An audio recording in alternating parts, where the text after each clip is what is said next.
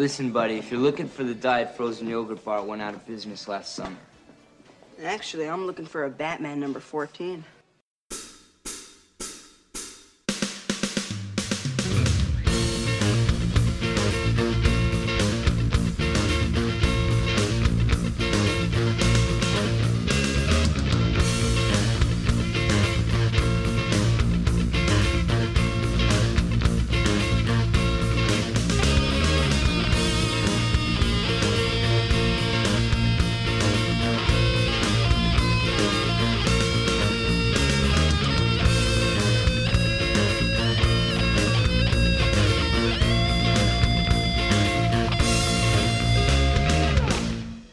Welcome to the Coffee and Comics Podcast. You are in for a doozy of an episode today. This time around, I'm covering an entire series. That's right, a whole series from start to finish. Okay, so it's only 7 issues, but I promise you, it wasn't started with intentions of being so short. It'll all begin to make sense as we are going along, or I hope it will. This time out, we are looking at issues 0 through 6 of Xenobrood. Xenobrood was published by DC Comics and came out of the 1994 Zero Hour event. Like all books that came out of Zero Hour, it had a special Zero issue. Xenobrood was created by writer Doug Moench and artist Tom Coker. Credits for the issues: writers Doug Moench, pencilers Tom Coker and Chris Hunter, inkers Keith Aiken and John Lowe, colorist Tom Luth, letterer Dan Necrosis, and editor Kevin Dooley. And if you're paying attention, yes folks, the penciler and inker switched out halfway through this series, so we'll see how that goes. Starting with issue 0. In Kuwait, archaeologist Zechariah Light and his team discover an artifact that shouldn't exist. Zechariah takes the artifact back to America with him, while his team stays behind to translate tablets that will hopefully help detail a mystery period in history. That night, hooded figures attempt to steal the artifact from Zechariah, but disappear in a flash of bright light. Back in America, Zechariah discovers the artifact is actually a case holding 4 small crystals. He enlists the aid of his ex-girlfriend Lorna in his experiments with the crystals. These experiments lead to the discovery that mixing them with salt water leads them to change physical state, eventually shaping themselves into humanoid forms. One night, the hooded figures from before reappear and once again make an attempt on Zechariah's experiments. Only this time, the humanoid figures come to life and use superpowers to stop the attempted robbery. Afterward, one of the group tells Zechariah that they have protected him and are prepared to obey commands. Moving on to issue number 1, the new mysterious superpowered figures addressed as genies proclaim Zechariah as their processor, who will serve as their leader, in a sense. They begin to introduce themselves and demonstrate their powers. Astra, Zapatak, Blip, and Thrasher, so named by Zechariah, are eager to serve Zechariah, but lack more than the base amount of knowledge of the world they exist in. Zechariah purchases a building, sight unseen, for the Xenobrood genies to live in, instead of his own place. It's in a bad part of the city, and they all quickly get involved in an attempted mugging. Blip teleports the lead thug's teeth out of his mouth and rains them down on his head. The rest quickly scatter. Turns out the team's new home is a crack den. Needless to say, Zechariah has the Xenobrood clean house. The gang members who ran the crack den want revenge and set the building on fire when the team is out eating pizza. The Xenobrood save a young man trapped on the roof, but the building burns to the ground. Across the street, a new set of hooded figures have been spying and reporting to their master. In issue 2, the Xenobrood's public display of powers backfires on them as they become the newest media sensation. The group rushes back to Lorna's lab, but they are ambushed by reporters. Blip teleports the reporters' clothes and equipment away to Iowa, easily causing the reporters to give up. The next day, however, the Xenobrood are still the highlight of television talk shows and news. Zechariah decides the team should do some good in the world, but Blip has disappeared, gone to the hospital to visit a man suffering from injuries that resulted from her teleporting him. This causes Blip to decide she will never teleport living beings again. Elsewhere, Lord Vimana, master of the hooded figures, unleashes his own set of superpowered figures to bring the Xenobrood to him to use to take over the world.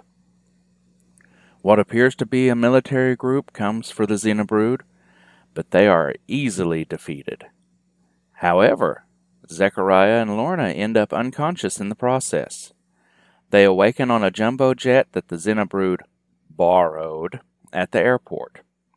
They are returning back to the dig site where they were found in order to try learning about their origins. At the dig site that night, the Xenobrood fight Vimana's group of warriors. In the midst of the struggle, Zechariah, Lorna, and their work crew fall down into a place under the dig site where the gods lived and worked. Issue 3 shows us that after a drawn-out battle, the Xenobrood are victorious, and Zechariah and Lorna rekindle their relationship. The group explore the location and realize it was as much an alien lab as anything else. Upon discovering more crystals like the ones that created the Xenobrood, a mysterious ship shows up and teleports away the creatures that the Xenobrood just found. Back at the research camp, the tablets mentioned several issues ago have been translated to show that aliens once created beings like the Xenobrood, who then interbred with proto-humans to create modern man. The Xenobrood also learned that as a race, they were essentially created to be the labor force of the alien creatures. During all these revelations, hooded figures steal the remaining crystals from the dig site unnoticed. Returning to the site, the Xenobrood discover the crystals stolen. As they attempt to escape an alerted Iraqi army, the Xenobrood are stopped by Superman, who of course first shows up with angry red eyes of anger, copyright Michael Bailey. Guess what? Yep, they fight. The Brood prove insufficient against Supes, and the issue ends with Zechariah telling them to stop as Superman demands some answers. Xenobrood issue number 4. Zechariah and the Xenobrood talk back and forth, with Zechariah trying his best to convince the Brood that Superman is indeed a hero, while Lorna fawns all over Superman. Superman, in an uncharacteristic move, gets impatient and slams his hands together, knocking everybody down. Turns out Superman is here as a response to the alien craft seen last issue. As Iraqi soldiers begin to appear, the Brood go into action. Superman tries to help, but Zechariah keeps telling him not to so that the Brood may learn to be heroes. Astra manages to stop the soldiers, but Superman flies into action against their tank. Vimana discovers the crystals have gone bad, causing aberrations in the growing process. But he sends them against the Xenobrood anyway. Superman takes out the Iraqi tank while the Brood fight the new foes. The aliens try to use the aberrations in a way to bring down the Brood, but Superman manages to save them by turning the attack back on the UFO. The aliens use the self-destruct as ordered. Superman and the Brood cover the dig site to hide the alien tech, and then Superman has a little bonding time with the Brood as a fellow alien before flying away. In issue number 5, the Brood explore part of their home city back in America as they all converge on the GBC broadcasting building. Zechariah has made a deal with his reporter friend Nina to get the team some cash so they can hide out. After all, apparently they are still fugitives, or something. The manager says they can get $1 million for the interview, but demands to know if it's worth the investment. The Brood demonstrate their powers. Blip teleports a clipboard to fall on Maury the manager's head. Zap Attack shorts out the lights. Astra possesses Nina and does gymnastics, including a gratuitous panty flash due to the art angle. And Thrasher catches Nina mid-fall as Astra leaves her body. After hearing how Maury wants to market the brood, Zechariah turns down even $5 million. As they leave, it turns out that they had been sold out to the government guys from issue number 2, apparently called Project Aquarius. Zechariah awakens in Area 51 and gets interrogated, mostly with him just recapping the series and the brood's background to this point. Zechariah learns that there may be secret government rulers in effect, when suddenly the base is attacked by Vimana's troops. The brood escape their bonds to rescue Zechariah and Lorna. Plus they stop the alien troops, and manage to prevent the ship from self-destructing this time. The issue ends with them preparing to return to Vimana's base for the big showdown. Issue number 6. The team takes the craft to Vimana's base, located on the ocean floor. How did Aquaman not know this was here? Of course, they are immediately attacked upon exiting the craft. After a minor scuffle, Astra leads the brood to where the crystals are being kept. The aliens miss shooting Zechariah and instead destroy the crystals. Vimana appears and chides the brood for destroying the crystals, but also explains how he wants to use the brood to help him escape Earth after all these centuries. Even after Vimana shows them what their homeworld is like, the brood choose to remain on Earth. Vimana activates a complete self-destruct of the base, since he has no hope to get home, I guess, and gives the brood 3 minutes to leave. At the Statue of Liberty, Zechariah sets the brood free to live their lives, and he and Lorna officially get back together. Zechariah leaves Nina to do a report on the illegal government helicopters that have been trying to keep track of himself and Lorna, thus getting the feds off their backs. Finally, the brood decide they would rather stay with Zechariah and Lorna after all. The end. Aww. Okay. While I attempt to muster up the energy to begin talking about my thoughts, let's take a promo break. Who here likes comic books? Who likes superheroes? Who likes superhero comic books? From the 90s! That's what I thought. Hey there, I'm Nathaniel Wayne from the Council of Geeks, and though I've always loved superheroes, the only time I was buying monthly issues was during the much maligned 1990s. I've decided to go through my personal collection issue by issue, and in my own little way, try to answer the question, were 90s comics really that bad? Chances are the answer will be yes, but I think these books deserve another chance, and they're going to get it on 90s Comics Retrial, part of the Council of Geeks podcast, available on iTunes and at 90scomicsretrial.wordpress.com. Welcome back. Sweet merciful crap. I'm going to have to cover this all at once instead of picking apart issues, as most of my comments apply universally.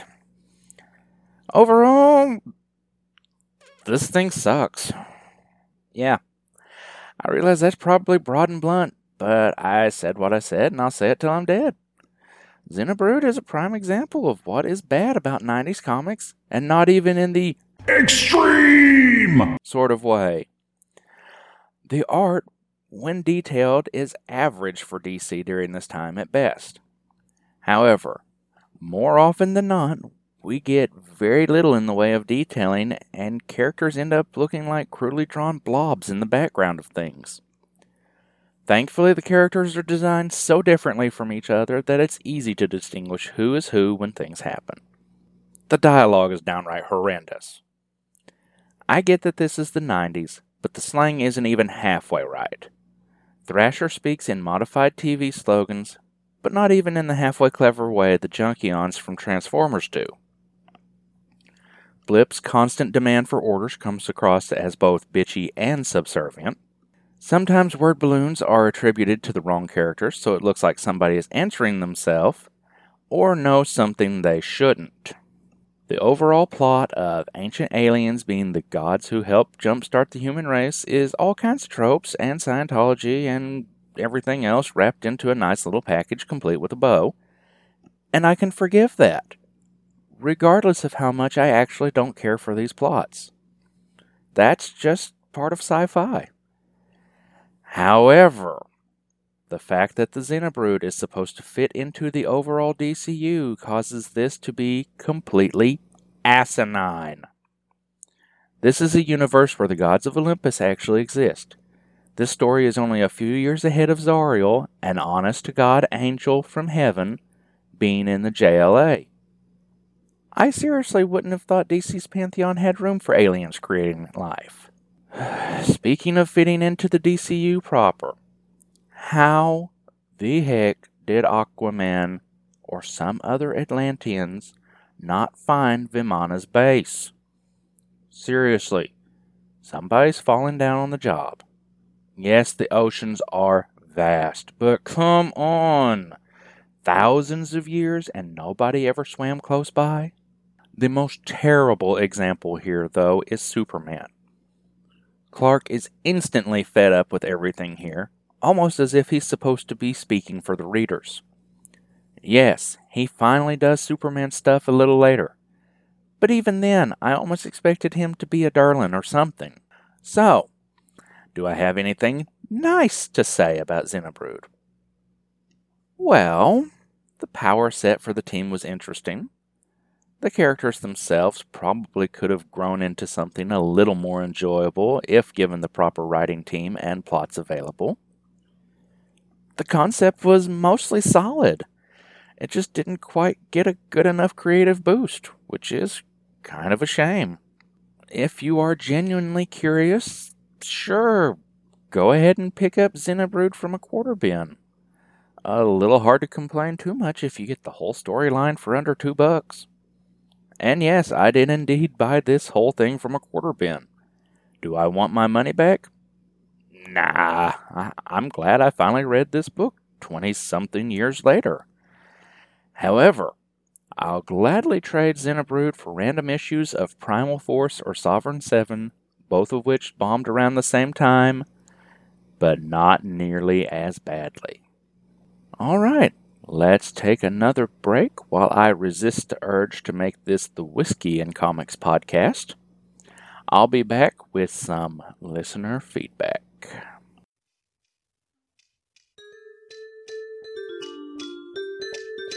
Hello, Paul. Hello, I am Dr. Herfenstaffner. Come in, please. Take a seat. Take a seat. What can I do for you today? I can't sleep. I can't focus on anything. The only thing I can think about is like DC events. DC event, as in the comic books. DC events. Yes, the comic book events. Ooh, interesting. Are we talking things like Crisis on Infinite Earths? Yeah, totally. That one, yeah. Infinite Crisis? Yeah, that one too. Oh, very, very. Invasion, maybe? Yeah, definitely. The Genesis? Not so much. No? Oh. Okay, well, I think it's really good if you talk about the things that are troubling you in your life. So maybe you should do a podcast about this obsession. What do you call this obsession? What do you think it is? I think you're a unique case. I've not seen anything like this before in my office. I'm going to suggest that you have what we call DC OCD. What? DC OCD? You are obsessive and compulsive about your DC events. I think you should talk it out, get it out of your system via a podcast. I will help you, my friend. We shall do a podcast together about your DC OCD. Oh, okay. I won't even charge you for it. Awesome. I don't think I can claim you on benefits. Yeah, it's good. When shall we start? I'll get back to you on that. I'll check my timetable. Cool.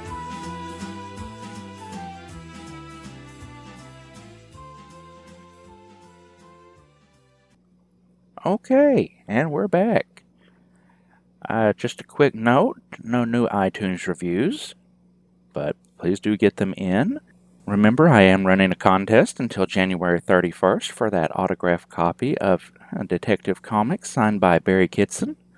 Be a random drawing. All you gotta do is put that iTunes review in. Come on. You still got time, people. Alright, so last episode, which was our Christmas episode, covering the Gen 13 Christmas caper, saw love on Twitter from Longbox Crusade, Jared Albrecht, the yard sale artist, Cash Flag, Comics in the Golden Age, Professor Frenzy, Drew Love, Stacy Mixon, Lamont Cranston, Old Mac at JPUVH, Chris from Bat Books for Beginners, Dr. Ange of the Supergirl blog Comic Box Commentary, Ollie Queen at Queen_Ollie, Eli at EL Knight 20, that's Knight with a K, by the way, DSNRS, which would be our good friends Darren and Ruth Sutherland, Sean Hegarty at 10K Beers, C. Isabel Brain, Gulliver Foyle, Brian Mulvey, Stella of the Batgirl to Oracle podcast, Longbox of Darkness, and Rad Adventures Network. On Facebook, we got likes and shares from Pat Sampson, the Longbox Crusade, Martin Gray, Mike Peacock, Gene Hendricks, Joe Crawford, Michael Allen Carlisle, Ruth and Darren Sutherland, Jerry Green, and for the non-discerning reader. If I missed anybody or said your name wrong, please correct me, let me know, and I will get to you on the next podcast. We didn't get a ton of feedback on the last episode, but our good friend, the Daring Darren Sutherland of the Rad Adventures Network, wrote in. He said, "Great Christmas episode. I read Gen 13 for quite a while when it first launched, but had dropped it by this time, so it was fun to hear you cover the story. It sounded like a fun issue, and your commentary was tops as always." Thank you, Darren. Glad you enjoyed it. Darren and his wife Ruth just added a new show to their network talking about great detectives in fiction. You should really check it out. It's on their Rad Adventures feed. So, that looks like it will do it for this episode. I want to give my thanks to the Council of Geeks for use of the Extreme sound. That is copyright Nathaniel Wayne from the 90s Comics Retrial Collection. I do appreciate him letting me use this. And I appreciate all of you for listening to this episode. So please, stick with us and come back where the comics are never too old and the coffee is never too cold. This has been a Coffee and Comics production. All material referenced herein is copyright the respective owners and is believed covered under fair use. Feedback can be left by emailing coffeeandcomicspodcast@gmail.com, visiting the website at coffeeandcomicspodcast.blogspot.com, or on Twitter @coffeecomicsblg.